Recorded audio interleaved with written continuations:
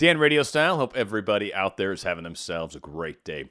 Investing our thoughts wisely is not just cliche, but actually something that is exceptionally important. Probably not one thing that is more important in manifestations. Why I've been spending so much time on it lately in my videos.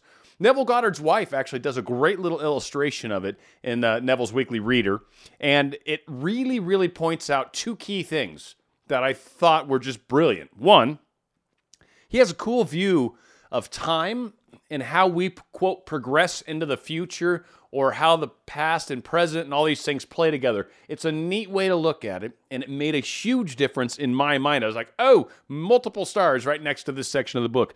The other thing that was super cool is he gives a couple really good examples of how spending time versus investing time, or spending money, investing money, the same concepts, but he gives good examples of both. And a lot of us, with our internal dialogues, with the things that we're thinking about, with the conversations that we have throughout the day, tend to invest a lot of our time in conversations that are spending rather than investing. And the difference is key. Spending is something that you've already got that you're not really replenishing. Investing is spending something that's actually going to bring something back, or to bring dividends into your life, or to bring more money into your life. An investment is something where if I put in some money, more should come back. And that's truly how this game is played. And so, as Neville's wife is kind enough to illustrate for us, on the morning of April 12th, 1953, my wife was awakened by the sound of a great voice of authority speaking within her and saying, "You must stop spending your thoughts, time, and money. Everything in life must be an investment." To spend is to waste, to squander, to lay out without return. To invest is to lay out for a purpose from which a profit is expected. This revelation of my wife is about the importance of that moment.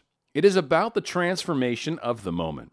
What we desire does not lie in the future, but in ourselves at this very moment. At any moment in our lives, we are faced with an infinite choice: what we are and what we want to be.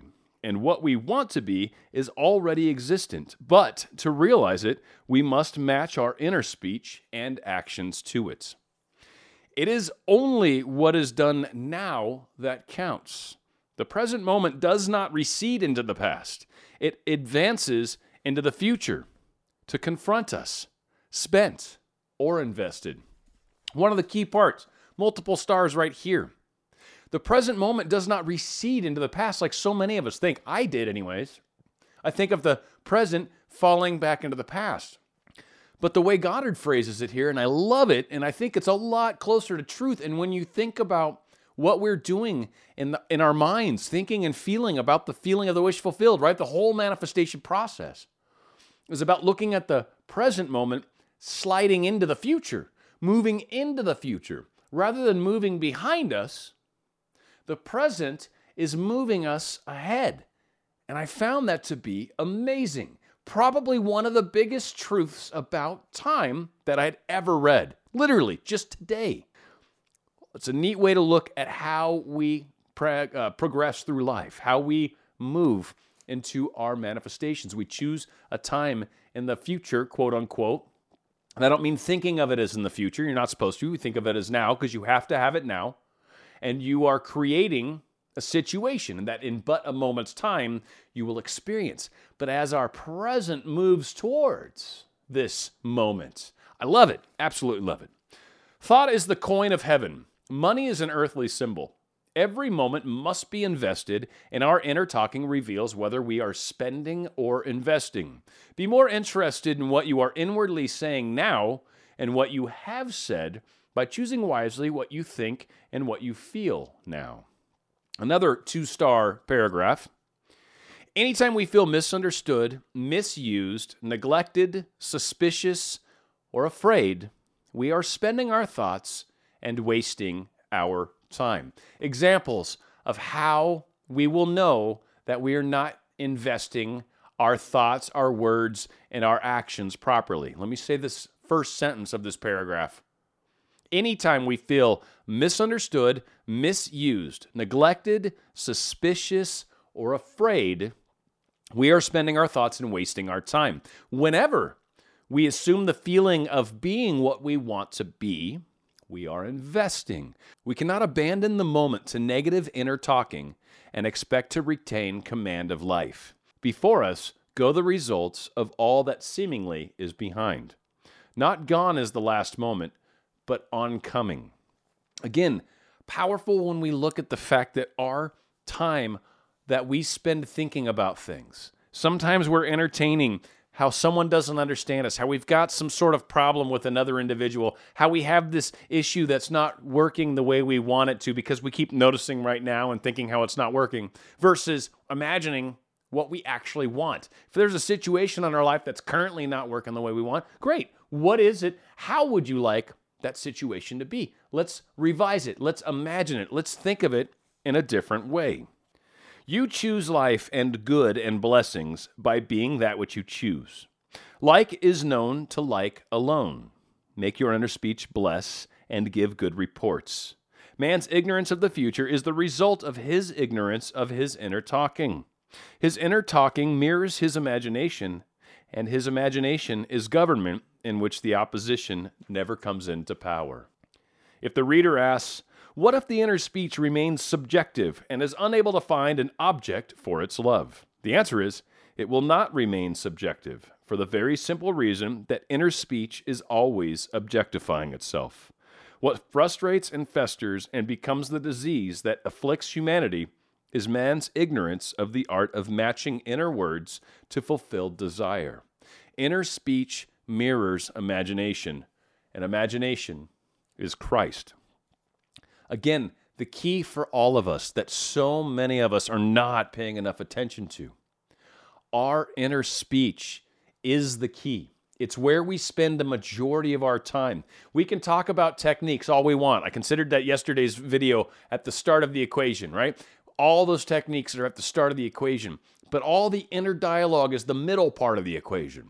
If we're screwing that up, the end, which is the outward to the world, the manifestation, that's the third part of the equation.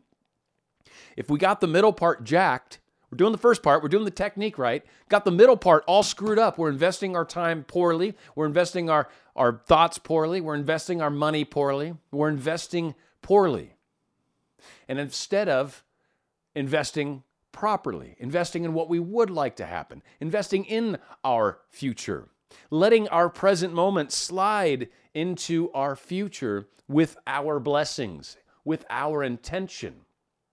When we can take charge of our day-to-day thoughts, when we can take charge of what we're experiencing throughout the day, it is amazing how quickly, and I kid you not, this isn't just some made-up thing. This is something I want all of you to try and then chime back in and be like, all right, I was doubting you at first, but then I tried it. It is amazing how when we change the inner dialogue, when we say internally the positives, when we catch ourselves having these negative thoughts and go, whoa, let's rephrase that. Let's come up with a better way to say that. Let's stop feeding these fears. Let's stop feeding this misunderstanding. Let's stop feeding this misguided thought process that some of us have. Some of the time, not all the time. But when we catch ourselves, when we see it, when we can be in the moment and notice us doing it, and then do something about it. One, seeing it is always awesome. Fixing it by saying something else is where you start to see the difference. You start to see the change.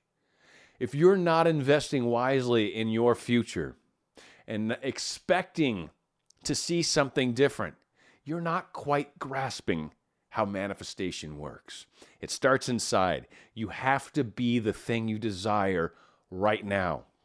You want to be more wealthy? You've got to feel more wealthy. You've got to imagine and pretend what it would be like to be more wealthy. That doesn't mean you go out and spend money you don't have. It means you feel like you've got the money already. And in but a moment's time, it will be presented to you so you can use it for the thing that you need it for.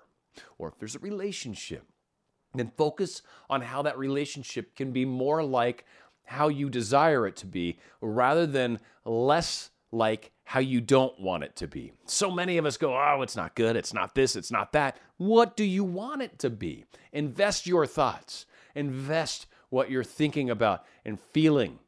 Because when you do, you're consciously manifesting your future. Dan Radio style.